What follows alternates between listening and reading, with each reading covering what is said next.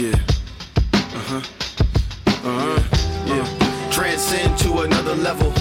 Gotta push the drive, gotta push the pedal. Kinetic waves never settle. Transcend to another level. Transcend to another level. Push it. Gotta push the drive, gotta push the pedal. Push it. Kinetic waves never settle. Transcend to another level. It's feeling like the world is in a dying need. I'm feeling like the last of a dying breed. We in the last days, it feels like Armageddon. Prophetic with the false prophets is all I'm getting. This that God flow, you know I had to tighten up. People throwing shade, you really need to brighten up. Fuck a copyright, cause some of y'all don't copyright.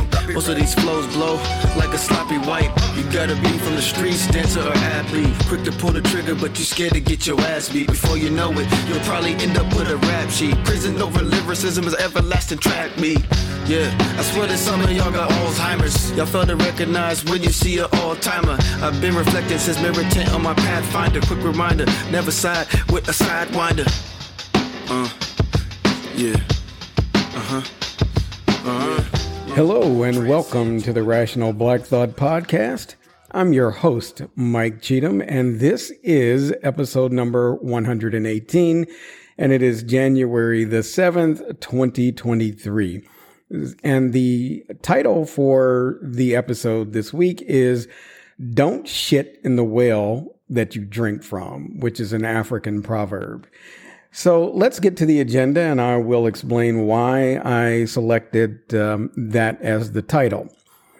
So first of all, welcome to the first episode of 2023. It seems that time is definitely flying. It was in 2020 that I started the podcast, and we're now into our third year.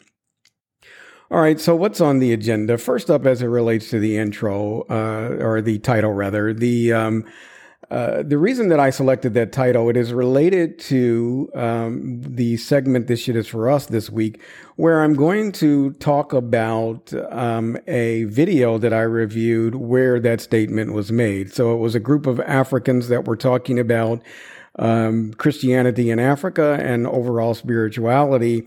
And I want to take some excerpts from that video and talk about the important concepts that they discussed. But first up, though, we will have feedback. I'm not going to do a separate feedback section.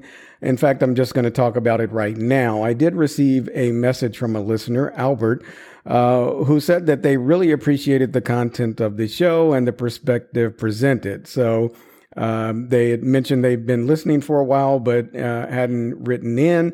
So thanks, Albert. I really appreciate that feedback, and we'll continue to try to provide content and a perspective that resonates with listeners like you. So first up on the agenda then is going to be the segment What's on My Mind, and I am titling it How to Be Happy in Hell.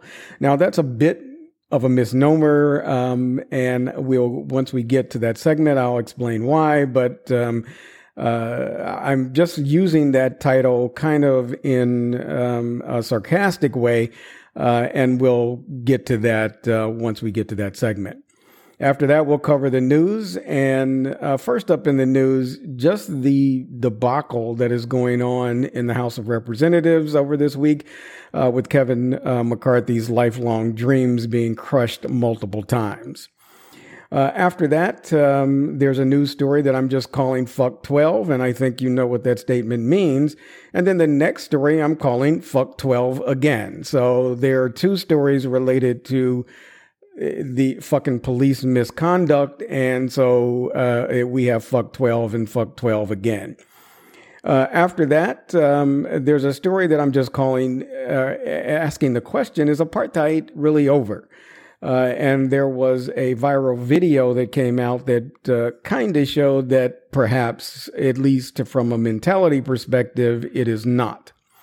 And then last up in the news, there is a conservative leader, Trump supporter, and an individual that helped craft the messages around the so-called Stop the Steal, that now says that he was a time traveler. And these are the kinds of motherfuckers that are running the Republican side of the two-party system that we supposedly have. But that'll be it for the news. And then in the segment, This Shit Is For Us, as I said, I'm calling that the same name or title as the overall episode, which is Don't Shit in the Well That You Drink From. After that, we'll have Bible study with Atheist Mike. And I was talking with someone over the last week or so, and we had talked about the book and movie 1984. And I decided that in Bible study with Atheist Mike, I'm going to present that as a metaphor for religion. And I found some really good content that was aligned with my thinking on that topic. So I'll be presenting some excerpts from that paper along with my comments. And then we will close out the episode this week with what I am titling Retribution versus Rehabilitation. So listen to the end and you'll see what I mean by that. All right, that's our agenda. So let's take a quick break. And when we come back, we'll get to the segment, What's on My Mind, the first segment in 2023 for the Rational Black Thought podcast.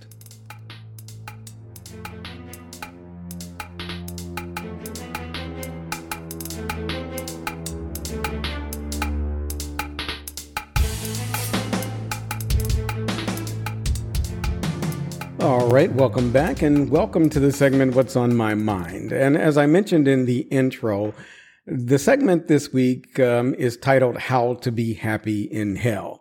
And what I'm going to really talk about is not related to hell, and that's because hell doesn't exist. I am going to also ramble a bit with this discussion because there are a lot of things on my mind, and not all of them are directly related, but I'm planning to stitch them together anyway, and hopefully that kind of rambling and stitching together will still result in a coherent message. So I'm going to start out by addressing a quandary. In many surveys, the results seem to indicate that believers, and especially Christians, seem to be happier than non-believers. The implication is that believers have a greater sense of purpose than non-believers, and non-believers seem to suffer more from depression. But here's what I think happens. Now, before I state my assumption of what happens, I want to acknowledge that it is, in fact, an assumption. It is based on speculation on my part and is informed by anecdotal evidence, but there aren't any hardcore facts that I have to prove this. But here's what I think. And again, I'm proposing it as a hypothetical situation. Say you have two people, one is a believer and one is a non-believer. Both are equally distressed. That is, both are, say, in poverty, both have ill health or other issues, and both have limited support from friends and family, etc. The non-believer would accurately describe that situation as undesirable and may report that they are unhappy because of it. Not that they are resigned to their situation. They may believe that they can change where they're at and improve for the better. But for now, they would say that they were unhappy in that situation. The believer, on the other hand, would say that even though their circumstances are the same as the non-believers, they would say that they would quote probably Hebrews chapter 13, verse 14, "For here we have no continuing city, but we seek one to come," end quote. So the believer would say that they're happy, not because their life would be any better than the non-believers, but because they erroneously think that no matter how bad their life is in the real world, the imaginary world will be great once they get there. So the believer reports that they are happy, not because their life is good or that they feel greater love or purpose in their lives. They report that they are happy because they expect to, quote, eat shit and die in this life, and they think that they will have another life that will give them the fulfillment that they did not obtain in the real world. The truth is that they will never know because there is no other world. They will have squandered the only real life they ever had, but they still will report that they are happy in the process. The bottom line, though, is that believers, especially Christians, do not really believe in heaven. If they did, they would be trying to get there as soon as possible. Now, I know some of you will think that I'm talking about suicide and say that that is a sin, so the person committing suicide would not go to heaven, but that's not what I'm talking about. There are many Christian denominations that do not believe in medical science. But why would any Christian seek medical treatment? If they truly believe that God, quote, has taken a loved one to their, quote, reward, why prolong that reward for your loved ones or for yourself? If you have a critical illness that could turn terminal, why not take that as a sign that God is ready to take you to heaven if you're a believer? Why do most of you that believe run to the doctor and even pray to your God to heal you and why do you even want to be healed? Isn't the transition through death to paradise preferable? No, it's not, because you do not really believe in heaven. Heaven is a fanciful construct to make those that have lost loved ones feel better about the loss, but they do not believe it because they do everything in their power not to go. When I talk about being happy in hell, I mean being happy in living in this one real life that we have without any concern about an afterlife. In the earlier scenario, if you find yourself in an undesirable situation, do everything you can to change your circumstances before you die. I spent a significant part of my life addicted to drugs. During part of that time, I was a believer and I prayed to God to deliver me. He never did, because he does not exist. Once I took responsibility for my own life, I was able to stop using drugs and stay stopped. And that self-directed effort led to major changes in my life. I changed my life and I transitioned from despair to joy. I did not need or rely on God. I relied on myself and on other human beings. The key to being happy in hell is to take radical responsibility for your own life. We are responsible for what we have in life and what we don't have, including happiness, including fulfillment, love, etc. Now, that's not to say that we cannot be victims. We can. But even then, it is our responsibility to heal from it. Those who victimize us are not going to care about our feelings, nor will they try to help us recover. Recovery is up to us. There is only one life, and whether it is lived as heaven or hell is up to you. I really don't give a fuck that some people say that I am going to hell, because why do they say that? It is because I like sex and don't feel that it is necessary to be married to enjoy it, because I do not care who other people love, and as long as all involved are consenting adults, I say whatever floats your boat. Because they say that I'm going to hell because I do not believe that a woman was raped by a ghost, gave birth to a half god, and that half god walked on water, raised the dead, or did any of the other nonsensical shit that the Christians claim he did. I am being told that I am going to hell. I'm not being told that I'm going to hell because I murdered someone or that I raped anyone, because I didn't and I haven't. I am not being told that I'm going to hell because I'm a thief, because I'm not. I am being told that I am going to hell simply because I'm not a Christian, but I am happy not being a Christian, so I am happy in hell, motherfucker, and will be until the day I die. All right, that is it for this week's segment of What's on My Mind. We'll take a quick break, and when we come back, we'll cover the news.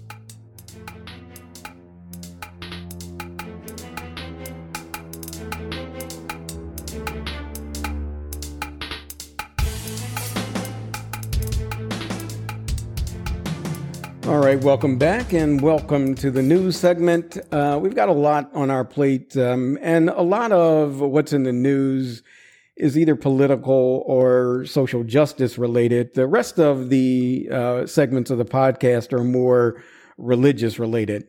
But let's get to this. So first up is just Kevin McCarthy's dreams being crushed.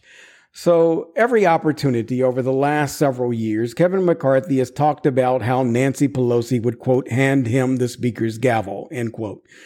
And this is not the first time that Mr. McCarthy has felt that he deserved it, that he deserved the speakership gavel. And it is not the first time that his own members have said to him, fuck no, you're not getting it. McCarthy may still win the speakership, but as of actually Friday morning, which is when I'm recording, he has failed in 11 attempts, and the number of no votes have grown from the first vote and now seem to be fairly stable at about 21 of his own members that are voting against him. Now, here's an article from Reuters that's a bit dated. It was came out as of on Thursday morning, and so at that particular time, McCarthy had lost only 9 votes. He went on to lose 2 more. So here's the article. The House of Representatives were on track to reject Kevin McCarthy's leadership bid for a 9th time on Thursday, even after he offered to reduce his own authority, sending the chamber deeper into paralysis and raising questions about the party's ability to wield power. With 8 failed attempts to win the job, the House Speaker since Tuesday, it was not apparent that McCarthy had any path to nail down the majority needed to win the job. In a 9th round of voting, the holdouts quickly amassed enough votes to deny McCarthy the job again, which they did, and then they went on to do it another, as I said, couple of times, so he has now lost 11 votes. So the Republicans won a slim 222 to 212 majority in the House in the November midterm elections, meaning that McCarthy cannot afford to lose the support of more than 4 Republicans. As Democrats unite around their own candidate, which is Hakeem Jeffries, the Democrats have voted their 212 for Hakeem Jeffries every single time, and in fact, because of that, Hakeem Jeffries has had more votes than McCarthy for Speaker. So not since 1923 had the House failed to elect a Speaker on the first ballot, and now not through 1921 has the House taken more than 9 attempts to elect a Speaker. So the Republicans-controlled House looks like a clown car driven by a drunken clown, which is McCarthy. The passengers are all rowdy and grabbing at the wheel, like Trump trying to get to the Capitol on January the 6th. The bad thing about this is that what we see is indicative of how the House will function over the next 2 years, or more importantly, not function. The Republicans that are blocking McCarthy do not want anything. McCarthy has already offered his mother to be fucked in every orifice if they would just vote for him, and they still won't vote for him. Even if McCarthy somehow wins, he will be so weak as not to be able to lead, and he will likely not be able to keep the gavel for the full 2 years. I think McCarthy has resigned himself to not being a strong leader and not being able to maintain the speakership for very long, but he wants to be able to say that he reached his lifelong dream, even if it turns out that that dream was covered in dog shit. Now, one thing that I will say before I close out of this story is there have been a lot of articles on both the right and left side of the media that have attacked those individuals that are preventing McCarthy from being Speaker. But I don't think that's fair. McCarthy's no different than these motherfuckers. McCarthy is just the same. So McCarthy is an asshole, and these individuals that are blocking him, like Gates and Boebert, are also assholes. But they're all assholes together. I believe that the fact that these 2021 individuals are saying that they will not vote for McCarthy is just as valid as the 200 that say they will. Why do we think that there is some type of virtue in the fact that the 200 want to vote for McCarthy and 20 don't? They're all the same. They're all fucking pieces of shit. There is no individual difference in any of the Republicans. They're all assholes, and I don't really give a fuck if they just continue to fight themselves to the death. Whoever dies, it's fine with me. I really don't care. All right, let's move on to the next story, which is, as I said in the intro, is Fuck 12. So here's another data point from my side of a recurring argument that I have had with both black and whites on the other side, which is whether or not we need to defund the police. And in my opinion, we do need to defund the police. And everyone knows that when proponents like me of defunding the police say that we need to do that, we're not talking about disbanding the police. What we're talking about is limiting the number of armed responders and replacing them with non-armed responders that have been trained to deal with specific situations that will not require an armed response. Now, one of the reasons we need to defund the police is because there is a bias against black people. And we cannot train that bias out of these motherfuckers, so we need to replace them with people that are not biased. And we can only do that by changing the fundamental structure of the police force. So here's the story that just kind of is another data point pointing to this need to defund. The incident on Tuesday afternoon occurred when two officers assigned to safeguard a school dismissal saw a large fight break out among a group of girls. According to a statement from Julian Phillips, the police department commissioner for public information. The officers intervened, but as one of them tried to arrest one of the girls, a 14-year-old girl who was part of the melee, reached for the officer's handcuffs and struck him in the head, Mr. Phillips said. What comes next appears to be captured on video. As the group moves along the sidewalk, the officer appears to lean in, push the girl backward as a second officer tries to grab her. Her head is down and her arms are raised to fend them off. The officer then appears, and it's not just appear, he does, to take his right hand and strike her on the head several times. As other children in the crowd, crowd around, raising their mobile phones to capture the incident. The two young people appear to try to pull the girl back as the officer continues to beat her. The girls were black and the officer was white. And I feel that if the girls had been white, the officer would not have punched them under any circumstances, any scenario that was similar to the one in which he punched this black girl. Also, I do not feel comfortable with an officer that would punch a child also having a gun. It would have been very easy for this incident to have escalated to end with the black teenage girl being shot by these motherfucking police. So fuck 12. Let's defund these bitch ass motherfuckers and move on. And so now here's the next story. And like I said in the intro, this is fuck 12 again, or fuck 12.2. So a reporter for the Wall Street Journal was interviewing a passerby on a public street when a cop shows up and tells him that he's trespassing. The reporter, who was black and on a public sidewalk, as I said, was in no way trespassing, but he agreed to leave anyway and was told, quote, "This could get very bad for you if you don't comply," end quote. That's what the officer told him. So here's the article on this particular case. Police in Phoenix are under fire for cuffing and detaining Wall Street Journal reporter Dion Rubian. Even after Rubian and a witness say he identified himself and agreed to comply with demands that he move from a sidewalk where he had been conducting interviews.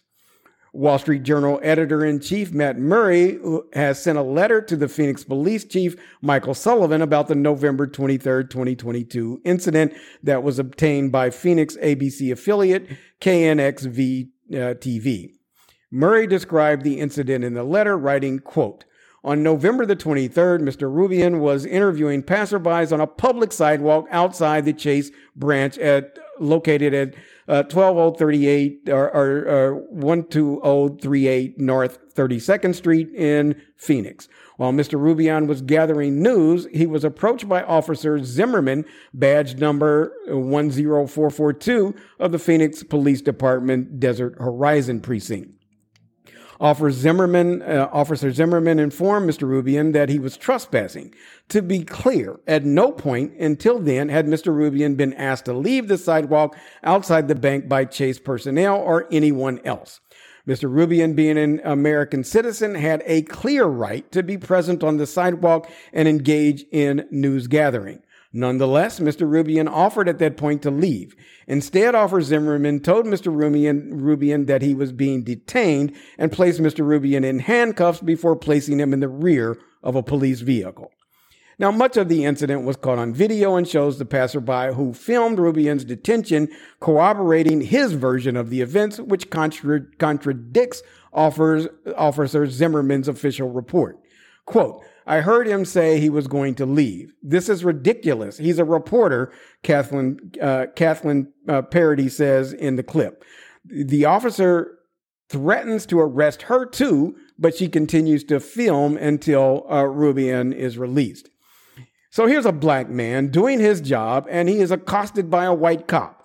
Although this black man was well within his rights to refuse to leave, he agreed to do so anyway and was still detained and threatened by the white cop. Please, please, please tell me why we want more of these motherfuckers on the street. As my girlfriend says, make that shit make sense to me. You can't. This shit is bullshit. All right, let's move on to the next story. And this is really in the same vein, even though it's an international story. And I'm asking the question now, is apartheid even fucking over? So I read this story in the New York Times, and it really sickened me. And this is related to a video that went viral and it really shows you that it shows some young black men being assaulted by white men at a South African resort. And I'm going to quote some excerpts from the article and then provide my comments. So here's the story. A violent attack by a group of white men on two black teenagers at a resort pool in South Africa on Christmas Day has sparked widespread outrage, reviving images of the ugly days of apartheid and serving as a stinging reminder of the country's unresolved racial tension. What surprises me about this is that there seems to be some people who are surprised. I traveled to South Africa after the end of apartheid, and what I found was that there was little to nothing that had changed. What amazed me when I visited is that the majority of the people that lived in townships, think ghetto, prior to the end of apartheid, they lived in townships, think ghetto, after apartheid. Though the leadership of the government changed in South Africa, it did so without bloodshed. It only did so under the agreement that the whites would retain all wealth, the best jobs, and all the land. Yes, the end of apartheid meant that black success was no longer against the law, but structural and systemic racism still existed and black people were still oppressed. Now let's get back to the article. Cell phone footage of the assault, which the teenagers say started when they were told the pool was, quote, for whites only, end quote, spread widely on social media, and it showed scenes that could have been from decades ago when in the apartheid era laws restricted South Africa's black majority from using public facilities designated for white people. A video clip shows one man delivering an open hand slap to the face of one black teenager, another graying white man casually holding a cigarette as he tugs the hair of the other black youth, and one of the men wrapping the taller youth in a headlock and pulling him into the pool, seemingly trying to submerge the teenager's head underwater. In other words, trying to drown him, trying to kill him. So Brian Nakati, a former underground fighter against apartheid, said his 18-year-old son, Kagongkong Nakati, was one of the teenagers assaulted at the pool in Bloemfontein, a city about 4 hours south of Johannesburg. So let me make a long story short on this. Here's what happened. A black family was staying at the resort, and three black teenagers went to the pool to swim. They were confronted by grown-ass white men that said that the pool was whites only. So what the fuck? What motherfucking decade do they think we're living in? But the black youths, which the article says were, quote, born after 1994 when apartheid in South Africa ended, said that members of their generation, known as the Born Frees, were, quote, not tolerant at all to such racist acts, end quote, and good for them. So these young black men did not heed the warning from the white racists and climbed the fence to swim in the pool. The article says that all of the white people, except for a couple of kids, got out of the pool like it was contaminated. And then the white men came over, slapped one and tried to drown another and pulled the hair of one. So the article notes that, quote, since the fall of apartheid nearly 30 years ago, South Africans have proudly declared their country, quote, a rainbow nation, end quote. But the encounter at the resort and conference center adds to a litany of racist episodes that have included soul searching and hand wringing among South Africans. As an example, after a bouncer was accused of refusing entry to a black patron without a white escort last month, protesters descended upon the bar in Cape Town. In May, the elite Stellenbosch University was the site of an uproar after video surfaced of a white student urinating on the belongings of his black roommate, end quote. Also, as I reported on last year, there are Indians that are living in South Africa that assaulted and murdered black people driving through what they said was their neighborhood because they felt that they had full ownership of that land. And because it was given to them by the racist government when apartheid was still the law. So black people owned that land before these Indians were ever in South Africa. So this is just another example of the failed nature of the repeal of apartheid. It has not gone away. It is just hiding in the shadows and still wreaking havoc. All right, that's the end of that story. And let's move on to the next one. And this is about just how crazy the fucking Republicans are. And this one is just a leader in the Republican, not in the Republican Party, but in the conservative movement, says that he is a time traveler. So here's the article. The meltdown in the House last week is a clear indication that the Republican Party consists of clowns, lunatics, idiots, and insane fools. And this rant from Ali Alexander shows just how batshit crazy they are. Well, that's not from the article. That's my own comments. I really hate these people. And the fact that Mr. Alexander can make these bombastic statements with no repercussions shows just how far down the rabbit hole America has gone. What's worse is some of his supporters, which are also Trump supporters, which are also Republican voters, take this shit seriously. What the hell happened to us as a people? So here's the article. As 2022 came to an end, the House Select Committee shut down its investigation into the insurrection at the U.S. Capitol on January 6, 2021, that violently sought to prevent the certification of President Joe Biden's victory in the 2020 election. In addition to recommending that criminal charges be filed against former President Donald Trump for his role in fomenting the insurrection, the Select Committee released a score of transcripts from interviews it had conducted with various government officials and right-wing activists about what had transpired that day.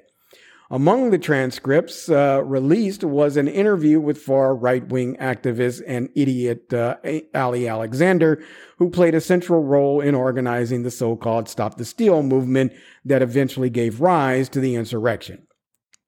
When the Select Committee shut down without Alexander facing any charges stemming from the insurrection, he unleashed a wildly egotistical rant during a Telegram live stream, bragging that he had, quote, raped the January 6th Select Committee, end quote. You cannot, here's what this bitch had to say, quote, "You cannot kill me and separate me from my movement," Ali bragged on the live stream, which was simulcast by the, quote, cancel proof, end quote, channel on the white nationalist Nick Fuentes' Cozy.tv platform. Quote, "I am the father of dragons." That's what Ali Alexander said. The father of dragons. I red pill celebrities. I create nationwide movements. I make members of Congress shake, end quote. Which is bullshit. That skinny ass motherfucker doesn't do shit. Now, I just want everyone in the world to dare me, he continued. Just dare me. Because for the first time in a 15-year career, I owe no one nothing. Nothing. I have access to everything. They thought that they could contain my power level. I am playing dumb. I'm playing crazy. No, you fucking are crazy, bitch. And a lot like Jesus, Ali Alexander said. People will come to learn the truth. And guess what? Frankly, that's what I need that's what I need to crucify me. That's why you're going to see both sides try to come together to crucify me. Here's the difference. Jesus was a carpenter and I've got a motherfucking machine gun. He is threatening people. This motherfucker should be arrested. But anyway, Alexander then claimed that he was able to best the select committee during his interview because he's a time traveler. Quote, these motherfuckers thought, and this is Ali Alexander talking, these motherfuckers thought I would talk to them, end quote. I was talking to the future because I'm a fucking time traveler. I wasn't talking to the fucking committee. They're dead. They're like whoosh. These people died a while ago. I came back in time to talk to dead people. So here I am talking to the future, and they didn't even realize I knew how to talk into the transcript. I knew how to talk into the transcript. I knew when to talk over them. I knew when it would frustrate the court reporter. I knew when not to talk over them. I knew when to wait. I knew when to say something that they thought that they could lick their lips on. And then I finished the sentence with, quote, I don't know, or that's the best of my recollection, end quote, or start a sentence. I don't know. But thinking about it, if I had to form an opinion today, it would be whatever. So this goofy ass motherfucking fool thinks he has done something. He thinks that he is off the hook. But the DOJ does not need a referral from the select committee to indict his stupid motherfucking ass. And they are more likely to investigate this idiot now that he's bragging about getting away with breaking the law. I guess that he will have to time travel now to the future or to the past to get out of the motherfucking trouble he's probably got his stupid motherfucking ass into. So fuck that bitch. All right, let's go on to the next story, or actually that's the last story. So let's take a quick break, and when we come back, we'll get to the segment, This Shit Is For Us.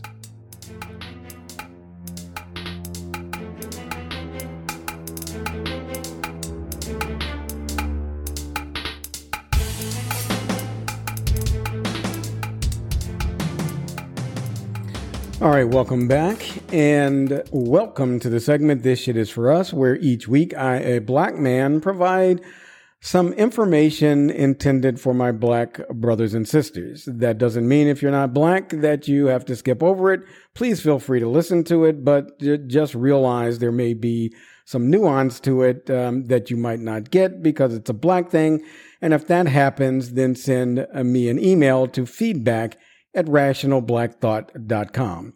In fact, if anyone has any comments or any feedback for the show, send an email to that address, feedback@rationalblackthought.com. All right, so let's get into this week's segment of This Shit Is For Us. So I was browsing YouTube the other day and came across a video with an interesting title. The title was, Was God in Africa Before Islam and Christianity? Now, the video featured a discussion between three Africans, one woman and two men.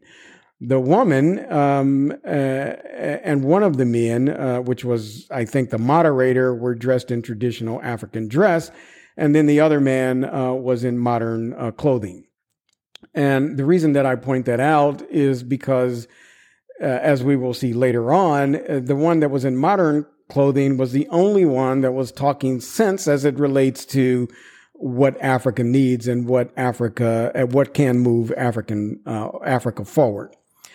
So the video that I reviewed was actually an excerpt from a larger video. It started after the conversation. The video I watched, it clearly started after the conversation had already been underway for some time, and it ended before I would have assumed that the original video ended. And the start is about is really where one of the men, the one in modern clothing, which as I go through this, I'm going to call him the wise brother, ask a question, and he's asking a question about the so-called, quote, word of God, end quote.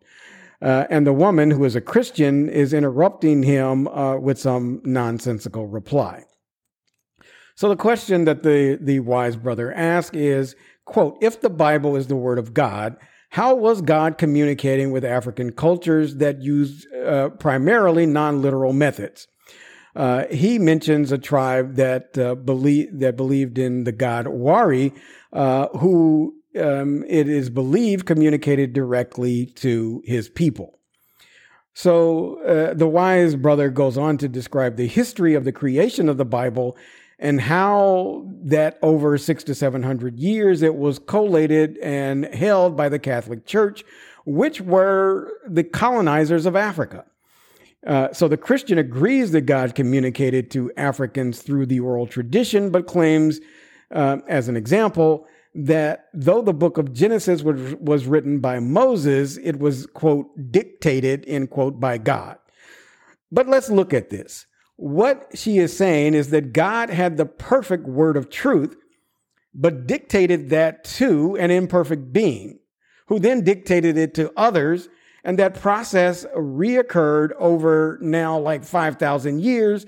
And yet through all of these iterations, through imperfect beings, the word somehow remained perfect. That's what the fuck she's saying. That's impossible. If there was a God, and if he wanted to communicate the truth to individual men and women, the only way to do that would be to do it directly. To do it through other people that obviously provided their biases means that we end up with a convoluted collection of writings that purport to be the word of God that we have today.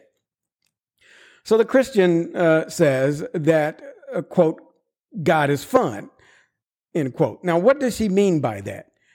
What she means is some really fucking bullshit. She says that God is fun because of his fucking mysterious ways logic. She says that God used the convoluted, error-prone approach that I just outlined to allow everyone to fuck up the word of God. And then God gives the truth to Moses to set the record straight. But the problem is that none of the writings from Greek mythology to Egyptian mythology to the Upanishads, etc., have any more logic or truth than the Bible, and none of them have less. So God did not set the record straight. The Christian woman then claims that the veracity of the Bible can be determined by, as an example, that the only place, and this is her words, the only place that the creation of a woman exists in mythology is in the Bible. Now, that's blatantly not true. The creation of a woman appears in Egyptian mythology. It appears in Dogon mythology, just as a few examples. In fact, in both the Egyptian and Dogon mythology, man and woman were created as a divine pair. They were not considered to be separate and therefore unequal. They were considered to be necessary. Both were considered to be necessary for a contiguous whole, and therefore they were equal. And in the Bible, the woman was created as a lesser being to serve the man. So if anything, the creation of a woman as it relates to the mythology of the Bible is inferior to the two that I just talked about in Egyptian mythology and Dogon mythology. So the Christian then tries to claim that, quote, the amazing, end quote, thing about Christianity is its monotheism. But she is ignorant of the fact that Christianity was not the first monotheistic religion, and that the religion of Christianity is based on Judaism, and Judaism is not fucking monotheistic. Genesis even talks about we as a pantheon of gods that created the universe. It is not talking about a single entity. Even the nonsensical concept of the Trinity undercuts the monotheistic nature of Christianity. They say that there is one God in three persons. Now, what the fuck is that supposed to mean? Like God has split personalities or what? So the wise brother then interrupts to say, quote, you still haven't answered the question. And he says, the question is, how do we know that the Bible is the word of God as it has been with the devil's children for so long, end quote. And to me, that's a good question. It is a moot question because there is no God, But if there were, why would God then allow his word to be conscripted by people that did not have the Africans' best interest in mind when they redrafted, collated and curated it into something that worked for them and against us? Here's the truth. All religions are deification of culture. I'm going to repeat that. All religions are deification of culture. Judaism is the deification of Jewish culture. Islam is the deification of Arab culture. Hinduism is the deification of Indian culture, and so on and so on. Christianity, that was based on Judaism, converted Judaism and deified European culture. Christianity is by definition incompatible with an African mindset because it is the deification of a culture, of the culture of our oppressors, and by default, it oppresses us. I tell you, black people, you cannot accept Christianity as the truth without allowing your mind to be inculcated by the ideology of white supremacy and colonialism. If you are a Christian, then you are an enemy of your own self-interest. You are a proponent of white supremacy, and you believe in the concept of the white man's destiny. You are putting roadblocks in the path of your own motherfucking success. So, in response to what the Christian woman said, the wise brother then questions the Christian response with this, quote, yes, or the Christian woman responds with what the brother said with this, quote, yes, they can mess it up, but there is enough in there that they can't mess it up, end quote. Now, if that sounds like doublespeak, you would be right. It is also complete and utter bullshit. This is what Daniel Dennett calls deepities, shit that sounds profound until you think about it, and then you realize it is a big pile of proverbial dog shit. They can't mess it up. They can mess it up, but they can't mess it up. That's fucking bullshit. The conversation then goes to comparisons of God and the devil. The Christian says that God is infinitely more powerful than Satan, and that Satan can only do what God allows him to do. Now, I will refrain from debating the illogical nature of that comment, however, and go on to explain the rest of the conversation. So the Christian said that people think that God and Satan are dueling on the same level, but they are not. The wise brother said that they are dueling on the same level and that Satan is actually winning. His evidence is that the Bible says that certain things should be happening if God is in charge, and they're not happening. The Christian blames the fact that they're not happening on the rebelliousness of the people. But why are the people rebelling? If, as she said, there is enough in the Bible to convince anyone who God is, why would the people rebel? The wise brother is right. The evidence of reality contradicts the veracity of the so-called Word of God. Now, the other brother is an African spiritualist, and then he chimes in to say that there are 3 Bibles that he believes in. The first he calls the natural Bible. This is synonymous with naturalism, or the concept of nature itself as God. This is false, but not very harmful. It is harmful because it's not true, but it does not produce a destructive, it does not produce destruction as a byproduct of the belief.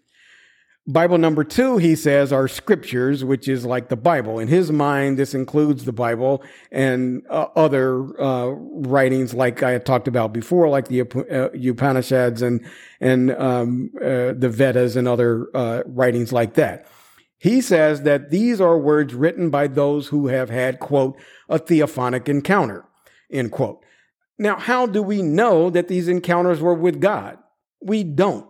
They are exponentially contradictory in every level. All of these scripts contradict one another, and they all say that they are based on theophanic encounters. Why is God so confusing if he is real? The third Bible, according to the spiritualists, is the heart, or the consciousness. And he says that all 3 Bibles should align.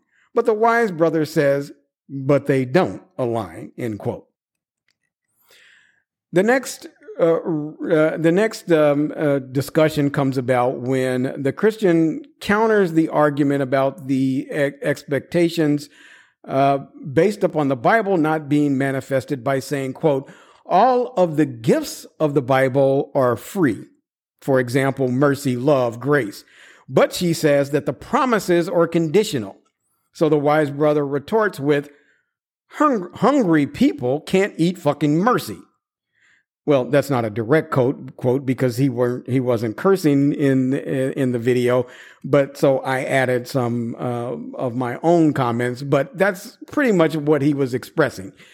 What he was saying is that all of these so-called gifts that the Christian was talking about are free in the Bible were not beneficial to people. That is, hungry people cannot eat mercy. They can't even fucking eat love or any of that other kind of shit. What they can eat is food. So if they're praying for food and all they get is mercy, fuck that, is what the brother was saying. And then the next part and final part of the conversation that I want to discuss here is around spirituality. The wise brother says that our problem, that is the problem of Africa, that's what he was talking about, starts with spirituality. Now, I understand what he is saying and I agree with it to a point, but I don't agree with the word. What he is talking about is philosophy, not spirituality. What he is talking about is what is our collective and personal philosophy. That is, what is our concept of metaphysics? That is the nature of reality. What is our concept of the nature of acquiring knowledge, which is epistemology? What is our concept of how we relate to other people, which is politics and ethics? That is the question. And the brother says that our philosophy, or in his words, spirituality, has been contaminated by our oppressors, and too many times we think like they do, which results in our efforts benefiting our oppressors and not ourselves. In fact, it works out to us oppressing ourselves with our philosophy. First, the wise brother says that Christianity has divided rather than united Africans. And that is absolutely true. We are divided. Even within the denominations within Christianity, we're divided. If you are a Christian, you are helping to divide and conquer Africans everywhere. The next concept discussed is the diverse nature of so-called spiritual literature, the Bible, the Quran, etc. The wise brother says that there are problems with them. There are 3 problems with them. 1, people don't understand what the fuck the book is trying to say, and especially of the Bible, talking in parables and bullshit that can't be interpreted. The number 2 problem, he says, is that there is a high probability that the so-called words of God have been manipulated by people with malevolent intent. And the third problem is that they contain concepts that are anti-African. Now, the wise brother says that he is a spirit-filled Christian, but he says that his spirit is not in alignment with what he hears from the Christian doctrine. Therefore, he questions the way or questions why the teachings of the church do not resonate with him as an African. The reason is not spiritually related. It is related to self-interest. It is that neither Christianity nor Islam espouses a philosophy that is beneficial to black people. Both are anti-black. Both are oppressive. And they are both based on white and Arab supremacy. The wise brother says that spirituality, I say philosophy, as I said before, is only true if 1, it brings us together as African people, and 2, maintains and supports nature, that is, supports the earth, and 3, helps us to prosper as a people. Once we have established a beneficial philosophy, the next step, according to the brother, is that that will drive our governance. That is the way we manage ourselves, our families, our countries, and our race. The current African government, according to the video and what the wise brother said, are not aligned with the right spirituality or philosophy in my mind, and therefore they do not govern in a way that is beneficial to black people. They instead align with our oppressors to exploit the people and the land. The reason why white people came to Africa, and all 3 in the group agree with this, is because they were running away from the destruction that their philosophy created in the land they came from. The brother in the video used the term death culture to describe white philosophical thought and say that these people that had created death in Europe came to bring the same thing to Africa and to destroy Africa, and they did it in the name of God. So to end, for this segment, there's much more to the video, but I'm going to end it here. The Wise Brother says that what Europeans brought to Africa was things like fracking and other destructive exploited technologies, which poisoned the groundwater, even though a primary African thought and proverb is to not shit in the well that you drink from. African leaders have made deals with those that do not value Africa to extract metals, minerals, and oil, things that do not have extrinsic value from the ability to sustain life, while at the same time destroying Africa's ability to sustain life, and they leave those African leaders with crumbs from that process, while taking the majority of the wealth out of Africa and using it to fund further exploitation and destruction of Africa and her people. All this shit is energized and fueled by a flawed philosophy based on religious traditions that are inherently anti-African. Christianity and Islam are the two primary ideologies that are destroying us, and our participation in their rituals and processes are greatly contributing to our own self-destruction and oppression. If we want to be truly free, we have to rid ourselves of anti-African ideologies and philosophies and instead incorporate a pro-black version of humanism that will allow us to work together and allow us all to prosper. All right, that is it for this week's segment of This Shit Is For Us. We'll take a quick break, and when we come back, we'll get to Bible study with Atheist Mike.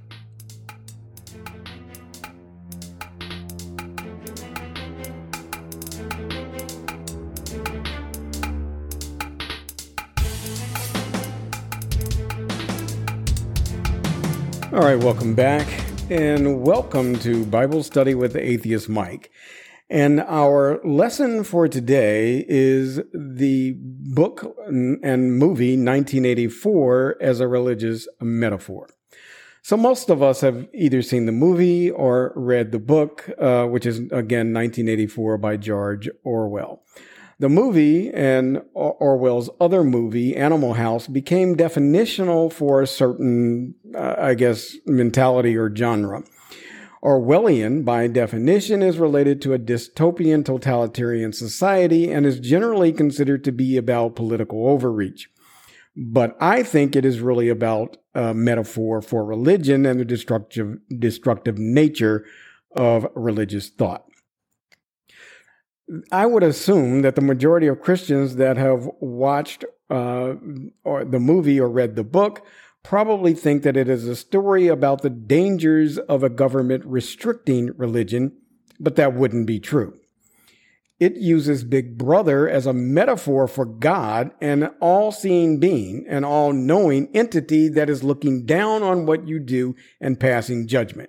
And this God can even know what you are thinking, and you can be condemned for, quote, thought crimes, end quote, as in the movie. And that is just like God knowing what is in your heart and condemning you for it, whether or not you act on it. So I'm going to use a scholarly paper to contextualize this discussion, and that paper is actually entitled 1984 as a Religious Critique, end quote. And it was authored by Lindsay Doughty of Trinity College, Hartford, Connecticut. So in the intro of the paper, Doughty says, quote, though he was raised in the angelical faith, by the end of his lifetime, Orwell identified closer with atheism and turned a critical eye towards organized Christianity. John Rodden, once a professor at the University of Virginia and University of Texas, has written a variety of material about George Orwell. In his piece, Orwell on Religion, The Catholic and Jewish Question, he recounts how Orwell told a fellow Etonian classmate that he was a subscriber to the Catholic press so that he might, quote, see what the enemy is up to, end quote. So Orwell obviously was not writing 1984 as a defense of religion. He was expressing his displeasure with religion as a foundation for moral thought. If you're still not convinced, here is a quote from Orwell himself as quoted in the paper, in the scholarly paper that I use for this discussion. Quote, Orwell thinks reflectively about his time in primary school, stating, "Till the age of about 14, I believed in God, and I believed that the accounts given of him were true. But I was well aware that I did not love him. On the contrary, I hated him, just as I hated Jesus," end quote. To me, this is quite clear as it relates to what Orwell believed as he wrote the book 1984. Now, I'm talking about Orwell's book, Animal Farm, the author says, quote, of the paper again, the author of the paper says, quote, "Subtle hints at his opinion appear in his allegory, Animal Farm, with his character Moses, the raven that preaches the entry methods to Sugar Candy Mountain. In this case, Orwell is using Sugar Candy Mountain as a symbol of the concept of heaven. Orwell makes the symbolic assertion that the church is used as a means to give morale to the working class. What better way to keep laborers from rioting than allowing them to believe their tribulations will end after they die and they shall be rewarded for their hard work? The tie with politics appears when Orwell addresses the attitudes of the pigs towards Moses. The pigs, quote, declare contemptuously that the stories about Sugar Candy Mountain were lies, and yet they allowed him to remain on the farm, not working, with an allowance of gill of beer every day, end quote. So moving on to 1984, the author says, quote, Orwell turned part 3 of 1984 into a violent, if not extreme, rendition of a Catholic confession. In some, Winston is forced to admit to crimes he did not commit to a member of the party, O'Brien. In this situation, O'Brien acts as a priest and Winston takes the role of a member of the congregation. The purpose of Winston's confession is to acquaint him of the crimes he committed against the party so he may be executed as a law-abiding follower of the party. The situation is reminiscent of the Catholic practice of being absolved from sins before death, so a person dies as a member of the faith and will be accepted into heaven. Patricia Hill describes this as, quote, a process similar to the traditional sacramental experience of penance, confession, mortification, penitence, and restoration of faith to community, end quote. In fact, Orwell's intent was almost given away in O'Brien's discussion of the party's power during Winston's interrogation. While Winston is strapped into the chair, O'Brien says to him, "We are the priest of power. God is power." These two small sentences confirm the religious undertones of the third section of the novel. O'Brien's blatant references to religion, the ambiguous existence of Big Brother, and the religion allegory throughout Orwell's depiction of Oceania is evidence to suggest Winston is living in a world controlled by an extremist Christian theology. In particular, this government resembles the Catholic Church, with a party directly corresponding to the church and the religion being Ingsoc. So Orwell was a great writer, and this is my comments now outside of the paper. And his depiction of the government structure in 1984 is similar to what we see in The Handmaid's Tale. It is a fairly accurate depiction of what a state would look like if it were run by the religious. And if that religion allowed the government then to be confirmed and conformed to biblical law. This is what we are moving towards in the U.S. today. The paper says, quote, the way that the citizens of Oceania reacted to the party is also indicative of a theocracy. For instance, the existence of Hate Week. And the 2 minutes hate are comparable to the Catholic Holy Week, the week prior to Easter Sunday and Mass. In both of these rituals, the objective is to solidify and unite behind a person's belief in the party leader. The primordial God figure within the novel, Big Brother, as a reference. In fact, during the first 2 minutes of the hate within the novel, Winston witnesses a woman whispering, quote, "my savior," end quote, before, quote, she extended her arms toward the screen, then she buried her face in her hands. It was apparent that she was uttering a prayer, end quote. Now, the paper ends with this, quote, George Orwell's tale of 1984 is interpreted as a political cautionary tale. Principles such as doublethink seem increasingly pertinent with contemporary issues concerning, quote, fake news, among other Orwellian dystopian happenings like a constant state of war. However, while there is no denying the connection of Orwell's technology and philosophy to that of modernity, such as the telescreens and national surveillance, there is also strong evidence in support of 1984 as an allegory for a Christian theocracy. Orwell's longtime distaste for organized religion, in particular that of the Catholic Church, finally resulted in a work surrounding it. After all, by this point of his career, Orwell had published social criticisms of everything from dirty postcards to fascism. It would be foolish to think that Orwell went his entire literary career without writing a piece on religion. 1984 is a novel which George Orwell predicts the outcome of a totalitarian Christian theocratic government, end quote. So I close the segment this week by saying this: just as past is prologue, so metaphor or allegory is prologue. Books like Animal Farm in 1984 and The Handmaid's Tale tell us what the end of a march towards a theocratic state would look like.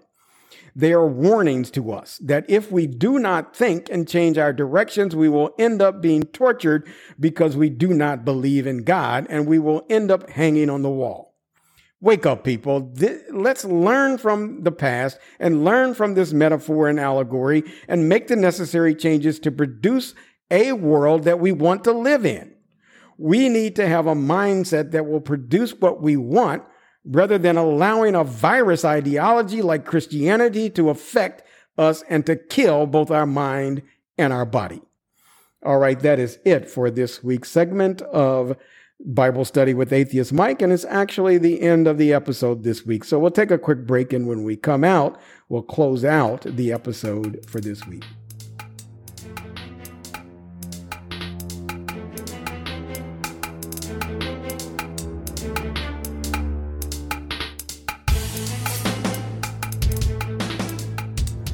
All right, welcome back. And to close out the episode this week, I want to talk about, as I had said in the intro, retribution versus rehabilitation. So the American justice system used to see incarceration as a way to rehabilitate, not totally, but to place a higher priority on rehabilitation over exacting revenge. However, in the recent past, actually distant past for Black people, the tide has shifted toward a retribution model with no thought of rehabilitation. So it is in this light that I think that the story that I'm about to relate in the closing is good news. So here it is. In 2022, 11 inmates at the Wisconsin prison system earned a certificate in welding through the Second Chance program at Milwaukee Area Technical College. That makes a total of 100 inmates since the program began. So Hinoch DeMessi, an African-American inmate, is one of the 11 men serving time at the Wisconsin Department of Corrections who became eligible to receive grants that funded their education. Each of the students in this year's graduating class completed 17 credits in one semester before graduating in December. Hopefully, this is going to put me on the right track, DeMessi told TMJ4. So DeMessi is serving a 10-year sentence after being convicted of arson and burglary in 2019. 3 years later, he got the opportunity to turn his life around once he is released. Since 2017, nearly 100 individuals have graduated from MATC, the MATC program, which aims to help them get a job upon being released. Quote, if they don't have an opportunity to learn something and have a job when they get out, chances are that they are just going to repeat and end up back in prison, end quote, said Guy Berezin, one of the instructors of the program. And that's extremely true. It is very, very difficult for an ex-felon to get a job, but being able to get a skill like welding, I think, will put them on a better path. So congratulations to Mr. DeMessi and the other graduates. I hope the attainment of this marketable skill will put them on the path to achieving the American dream and on becoming a productive member of society. Once they have paid the price of their mistake, they should be allowed to achieve to their highest potential, and I think this program is giving them that opportunity. All right, that is it for the episode this week, so I'd like to remind you the intro music is Transcend by KIRK. The outro music is Ending by Micaiah Beats. This podcast is available on Apple, on Google, Stitcher, and Amazon, and many other platforms, but if it's not on the platform that you typically get your podcast, send me an email to feedback@rationalblackthought.com and I will be sure to get it added. Once there, make sure you subscribe so you never miss an episode. And if it's a feature of your platform, please leave me a 5-star review. And I leave you with these words from Frederick Douglass. If there is no struggle, there is no progress. Those who profess to favor freedom and yet depreciate agitation are men who want crops without plowing up the ground. They want rain without thunder and lightning. They want the ocean without the awful roar of its many waters. This struggle may be a moral one, or it may be a physical one, and it may be both moral and physical, but it must be a struggle. Power concedes nothing without a demand. It never did, and it never will. Thanks for listening, everyone, and until next time, keep fighting for our right to be black and beautiful.